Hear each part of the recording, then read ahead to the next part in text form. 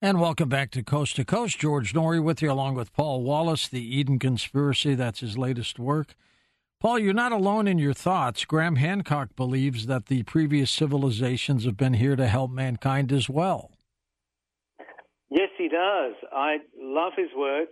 There is evidence all around the world of cultures, civilizations that predate everything we know about human history. So prior to 10,000 years ago, the sea levels were quite different.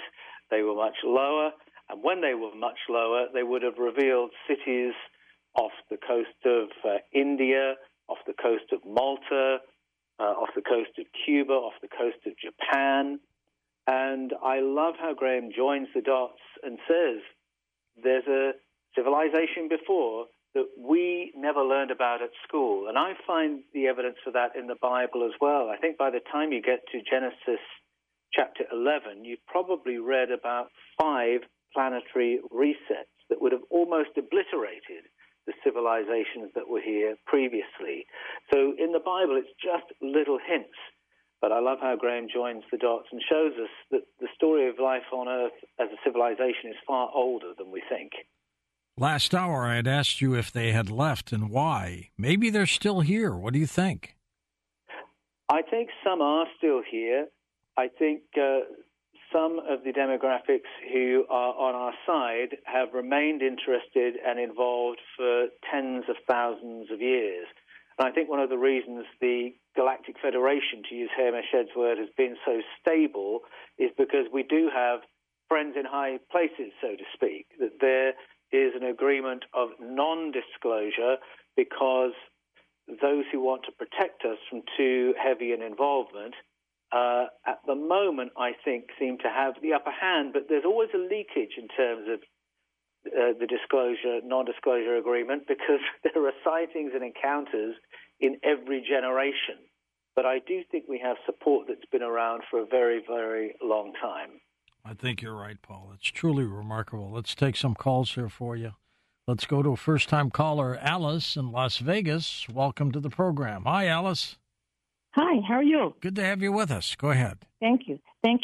I wanted to say that Paul, I think, has presented some conjectures, a lot of conjectures and opinions because he has no proof. When he talks about Ashtaroth in the Bible as a person who, as a god, I mean, she is presented as a god, and he says that Solomon worshiped her. Well, Solomon turned away from Father God, and because of his marriage to the concubines and the wives, he said his heart was turned to other gods. So he worshipped Ashtaroth, and he worshipped other gods besides her. He worshipped Baal.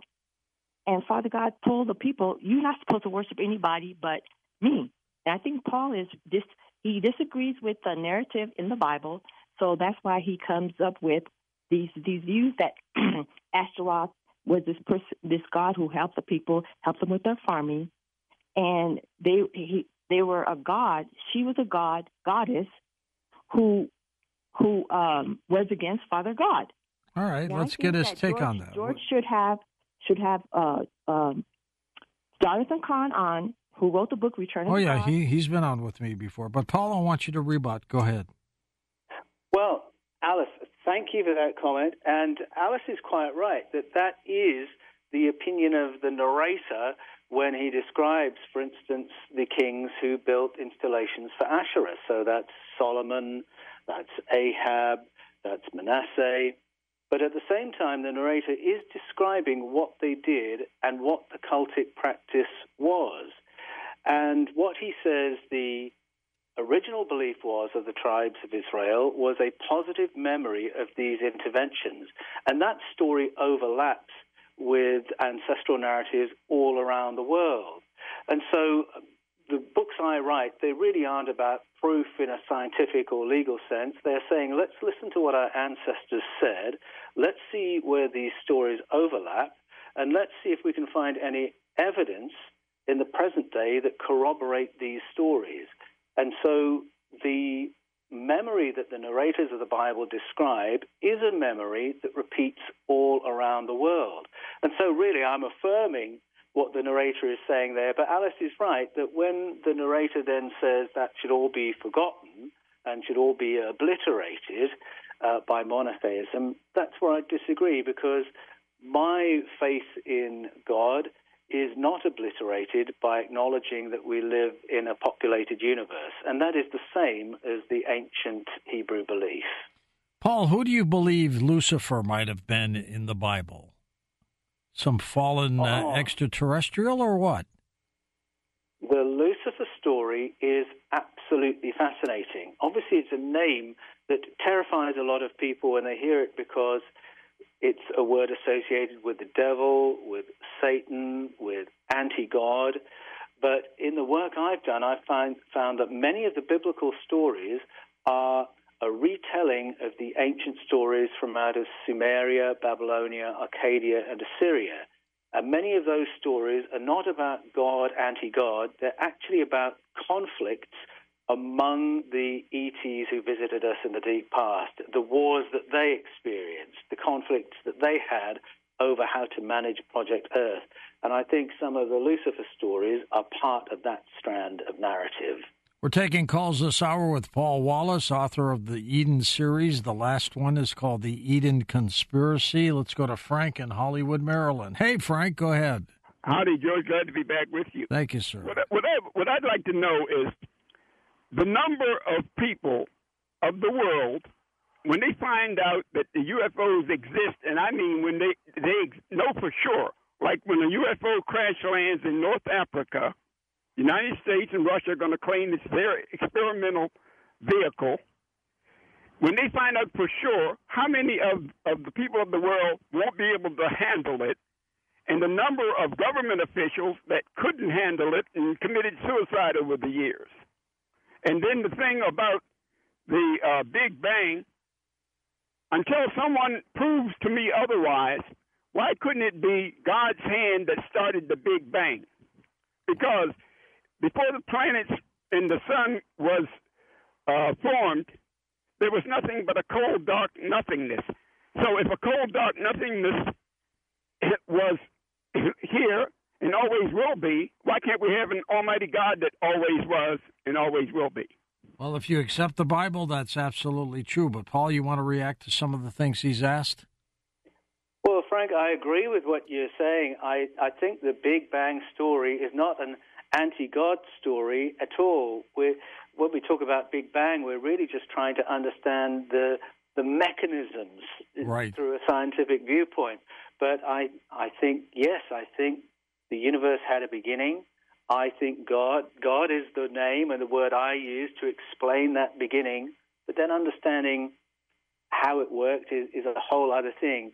And the other point that you mentioned, I've just forgotten what the other half was of what you said. It was to do with people panicking, whether they could handle suddenly being aware of contact. I think my personal view is that more people have worked out that we're in contact than we generally acknowledge. But one of the reasons I'm so eager to produce my books, the Eden series, is that I find in the Bible and in ancestral narratives, there's a heap of information there designed to prepare people for contact so that we're not panicked when we realize it's a populated universe. And I think if we listen to ancestral narratives with more respect and did more translation work with the Bible, we would not be surprised if we're suddenly having close encounters or mass sightings, because our ancestors were perfectly aware of it. It's why I think retranslating the Tzeva Hashemayim is important, or the Sky Council is important, because the Bible prepares the reader for living in a populated cosmos. They wanted us not to be freaked out by it. I think most people would say, I knew it. I don't think they'd be freaked out. Do you? I totally agree. They may be upset because governments have held back, but they'd still say, I knew it. Well, yes, I think that's why what we're getting is this soft disclosure, so that drip by drip the information comes out, so that people gradually come to the conclusion.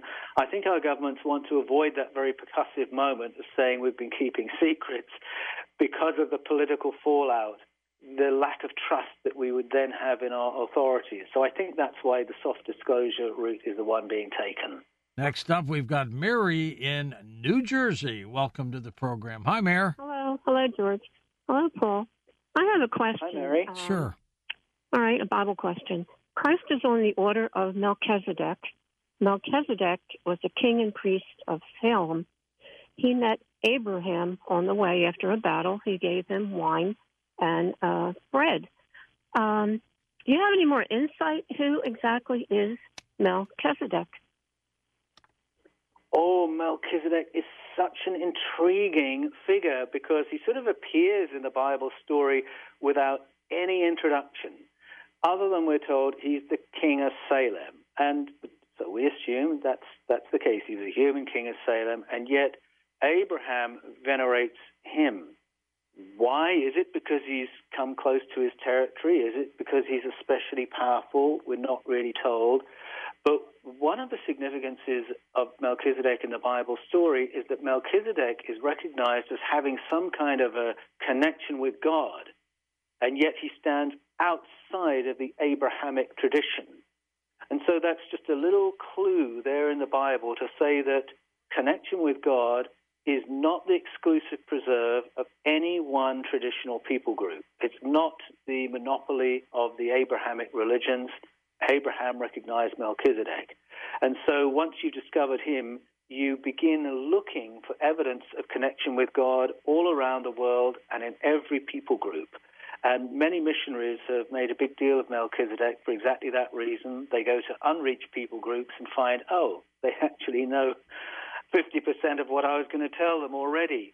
And Melchizedek, I think, is a figure that represents that connection with God that all humanity shares. Was it the Eric von Daniken books and his work that initially got you into this, as you were talking about, Paul? What was the moment that you said, I'm going to study this? When I was 11, I picked up Chariots of the Gods by Eric von Daniken, and what touched me was I felt that he had put his finger on something that I'd noticed at school, whether I was listening to religious explanations of human origins or scientific explanations. There was a gap in our ability to explain ourselves. We're ill-adapted to our planet. The only reason we're the alpha species is because of higher intelligence, higher consciousness. You know, without being able to build a shelter or a weapon or a fire, we're in trouble in the wilderness. So how did we get the intelligence and consciousness? Science couldn't tell me. Religion couldn't tell me. Eric von Daniken said our evolution makes better sense if we allow for the possibility of external help, external interventions. And I felt that that matched what we know about human history better. So that always sat with me, and it just niggled away at me for decades, that I have to get back to that, and I have to test that. And once the colloquium had happened in 2009, where we had Catholic figures saying there are ETs in the Bible, I thought someone is going to write a book about this, and it needs to be me, because I had a passion, a fire in my belly by that point. And you picked at least a great book to follow up on. Well, yes, thank you very much. What do you think of the work of the late Zecharia Sitchin? Well, it's funny. When I wrote Escaping from Eden, which is my first book about paleocontact, I'd never heard of Zecharia Sitchin. And it was only as I came towards the end of my research path and producing that book that I discovered him. And I thought, oh, there's somebody else who's come to very similar conclusions. Should I stop and read everything he wrote before continuing? And I decided, no, I won't do that, because I don't want to write a he said, she said kind of book. I've got my data. I'm applying my logic from my skills in hermeneutics. If I reach similar conclusions to Sitchin, it's then much more interesting to the reader to find people coming from completely different start points and landing on the same page. If we overlap, we sort of corroborate each other. And so I really value Sitchin from that point of view. But he was very important because he really showed the world the ET implications of the ancient Sumerian narratives. Text and tweets, what do you have for Paul, Tom? Hey, Paul, Cynthia in Nebraska wants to know if you think that the human potential is something that most people do not reach in their lives. Yes, I do, because I think we're simply not told about it. It's another reason I love these world ancestral narratives, because when they talk about human origins, they all talk about a moment where our ancestors were smarter than we are now. So they had far sight, remote viewing, future sight, precognition, empathy, telepathy, better self-healing. And many narratives around the world, whether it's the Mayan story or the epic story from Nigeria, or the story of Zeus and Prometheus, or the story of Genesis 11 and the Tower of Babel, there's a moment where we're dumbed down. But the way we're dumbed down is by things being put into the environment that will damage our health and mental health. And the positive take-home from those stories is that if we pay attention to a clean environment and a clean diet, we can expect our brains to start operating better. And there are shamanic and mystical protocols curated by cultures all around the world designed to help us get our brains working better so that we again can enjoy better remote viewing, better precognition, etc. But, many of the stories we grow up with in school and in church don't tell us that we are capable of more. But our ancestral stories say that we are, and that's why I love shining a light on them. Paul, what was it about the Bible that convinced you that we are not alone? I think it was the overlap of stories, because the way I used to read the Bible, it was the Bible against the world. It was the Bible against every other culture. But when I did the translation work going back to root meanings, I found that its stories of beginnings run in parallel with ancestral narratives all around the world. They parallel the Mayan stories, the Epic stories, the Greek stories, the Sumerian, the Babylonian, so on and so forth. And it was when I saw the overlaps between the biblical narratives and these other ones that I thought, these are memories. These are not invented stories that are just coincidentally similar around the world. All these cultures have seen and heard the same thing, and they found a way of preserving that memory. And it was the overlap that convinced me I had to read these differently and take it as cultural memory. What do you think of the Roswell crash in 1947? I think it is one of the most important incidents in modern history. I absolutely applaud the work of the late Ed Mitchell, who shone a light on the witness testimony. And he was born out there, by the way. He was a local, that's right. So he wanted to honor the locals and the old folk among whom he'd grown up, who, before they died, so many of them wanted to get off their chests what they'd been too frightened to share because they'd been threatened by their own military. And he put the stories together, and we now have a lot of eyewitness testimony from that crash that gives us a very strong indication we've had contact and technology sharing from that time to this. And I think anyone who pays any attention to that story will realize it's not an invention, but the whole town carries a memory of what happened, and it informs us that we're not alone. We're getting some emails, Paul, from people who want to know if they can email you through your website. Yes, if you go to paulanthonywallace.com, Anthony with an H and Wallace, W-A-L-L-I-S, paulanthonywallace.com, there's a contact tab, and you can reach me through that. People do that all the time. If you want to do coaching with me, go to my website, and I'll meet you there. Super. Paul, we're going to come back and take final calls with you in a moment. Paul Wallace with us, The Eden Conspiracy. And welcome back to Coast. George Noory back with Paul Wallace, author of The Eden Conspiracy, and we'll take your calls as well. Paul, what do you think is the most logical explanation behind the existence and visitations of ETs? I am a great enthusiast for the theory of panspermia, and that is a belief held by many eminent scientists in the field of genetics, DNA study. It's the idea that the genetic coding for biological conscious life is as much a part of the properties of the universe as the properties of light or gravity, and that whenever that genetic coding lands in an hospitable environment, a planet with water, it will generate forms of life similar to the ones that have grown up here. And so that's an explanation that sees life as the norm in the cosmos rather than the exception. And you will naturally expect life to have started earlier in some places than others. So it means there's a cosmic family that fills the cosmos, that those who visit us are ultimately related to us. They may be a more ancient species or one that's developed technology faster than we have, but ultimately all life in the universe is the result of the same cosmic seeding, and that's why we should expect contact. Back to the phones. Joe in Long Island, east of the Rockies. Hey, Joe, go ahead. Yeah, how you doing? My question would be, mainly, you were talking about angels and flesh and blood.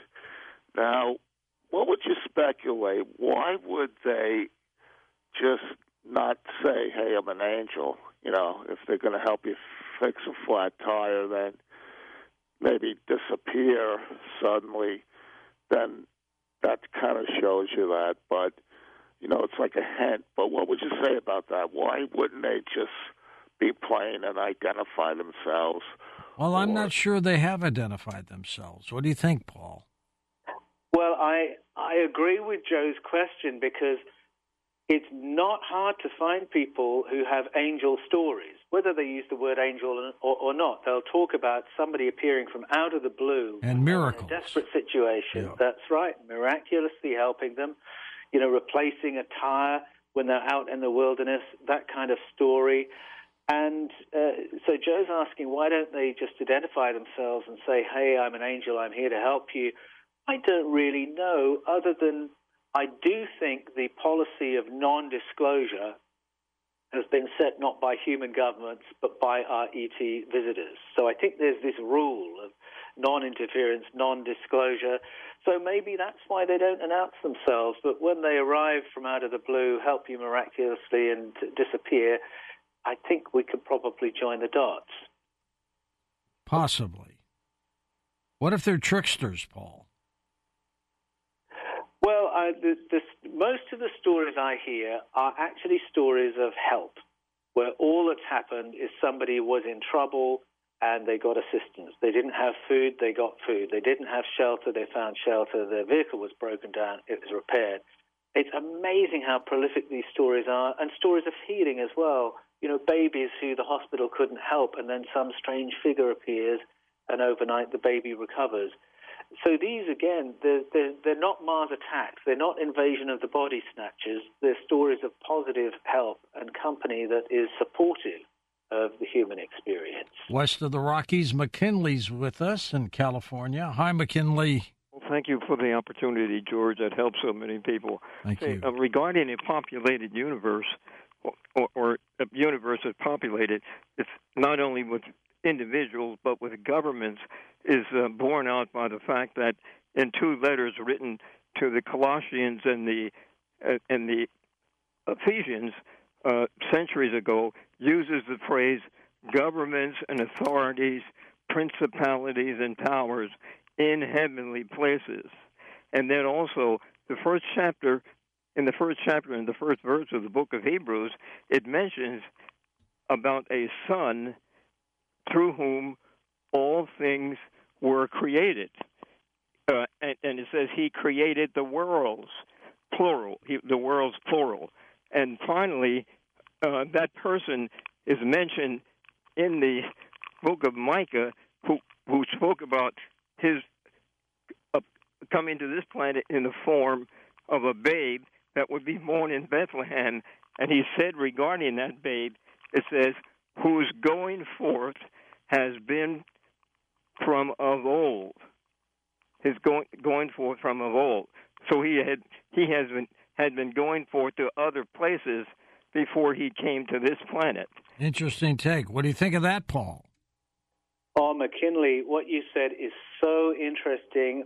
We could talk for hours on the topics you've raised. I think you're quite right that there is language in the New Testament and the Hebrew Scriptures, the Old Testament, that do make reference to a much more developed understanding of the cosmos, an understanding of dimensions, an understanding of authorities out there in deep space.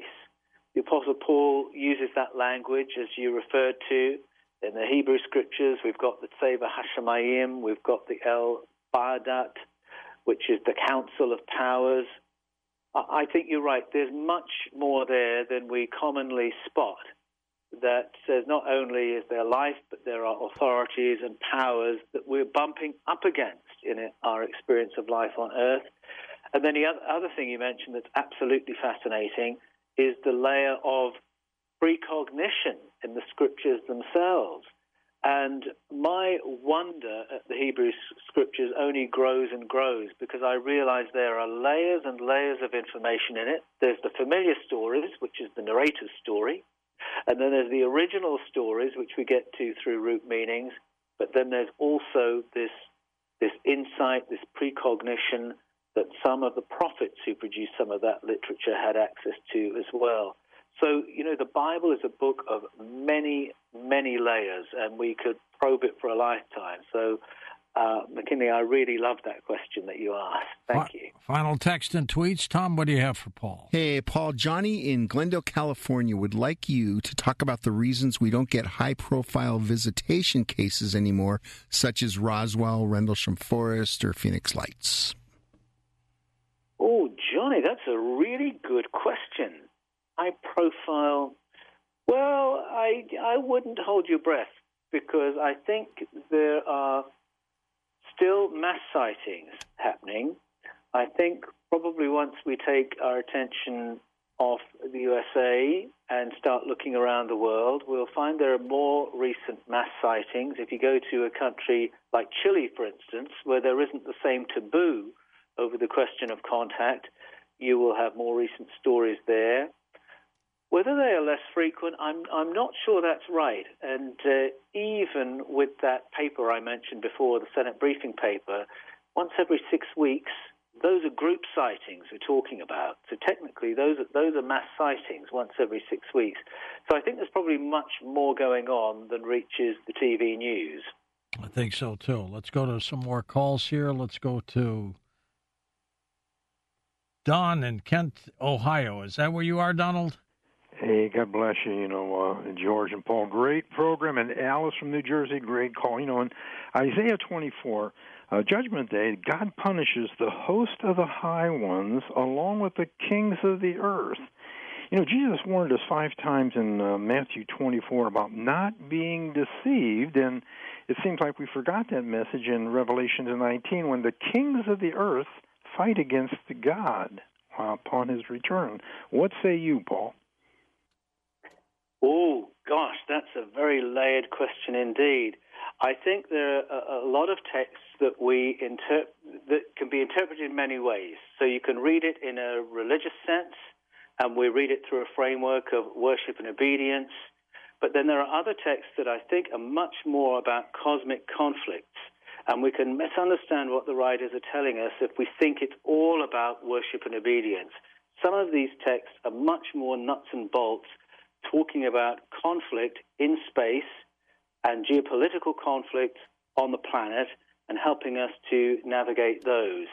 But for a fuller answer, I'd probably need many more minutes.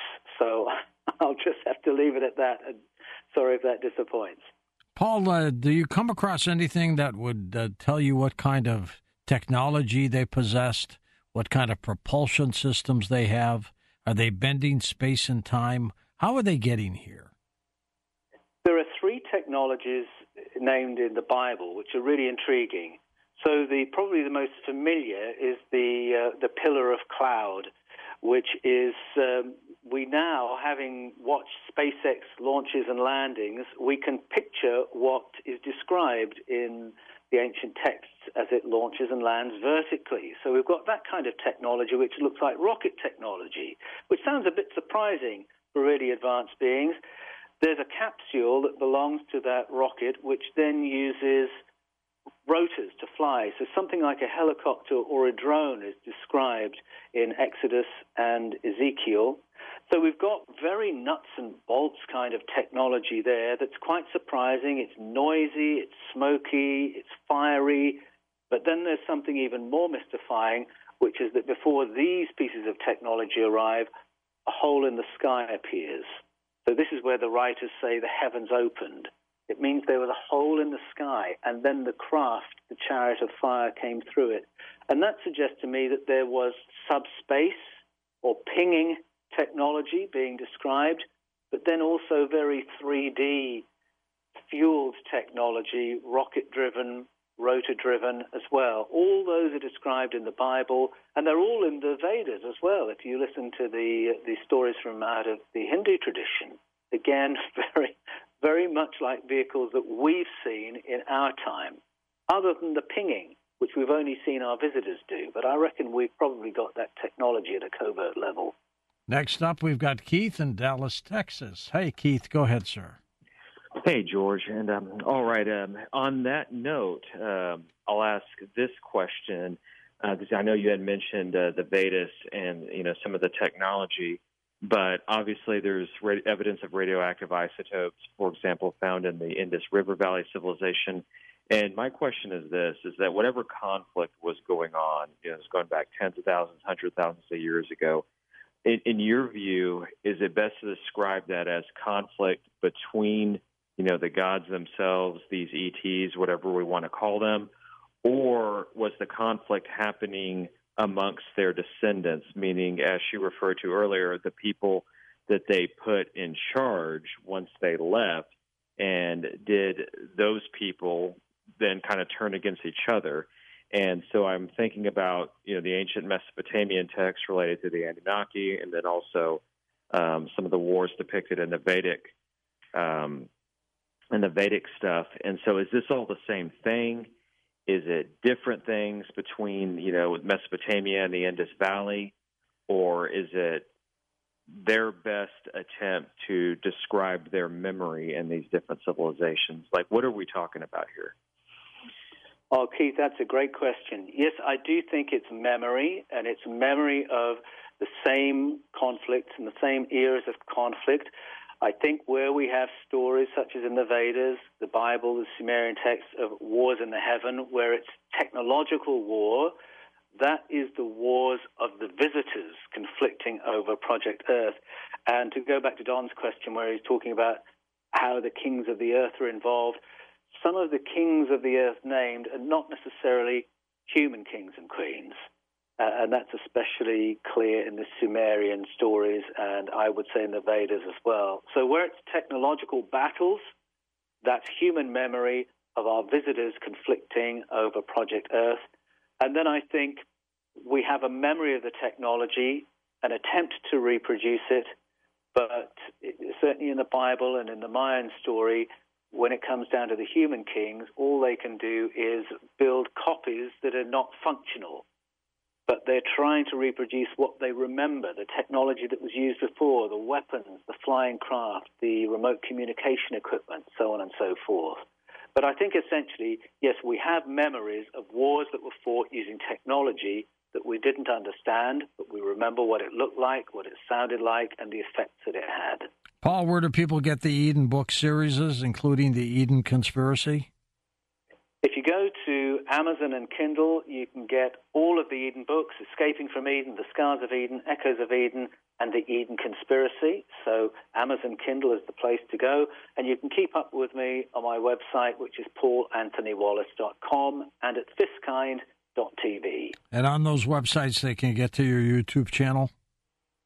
Yes, they certainly can. So there's the Fifth Kind TV on YouTube and the Paul Wallace channel on YouTube as well. I'm in the comments every day if you want to get into a conversation with me. But if you want a longer conversation, come to my website and I'll meet you there. All right. Thank you, Paul. Great having you on the program. For Dan Galante, Tom Danheiser, Lisa Lyon, Lex Lonehood, Sean Ladouceur, Stephanie Smith, Chris Boros, Tim Banal, George Knapp, and Ian Punnett, I'm George Norrie, somewhere out there on Coast to Coast AM. We'll see you on our next edition. Until then, be safe, everyone.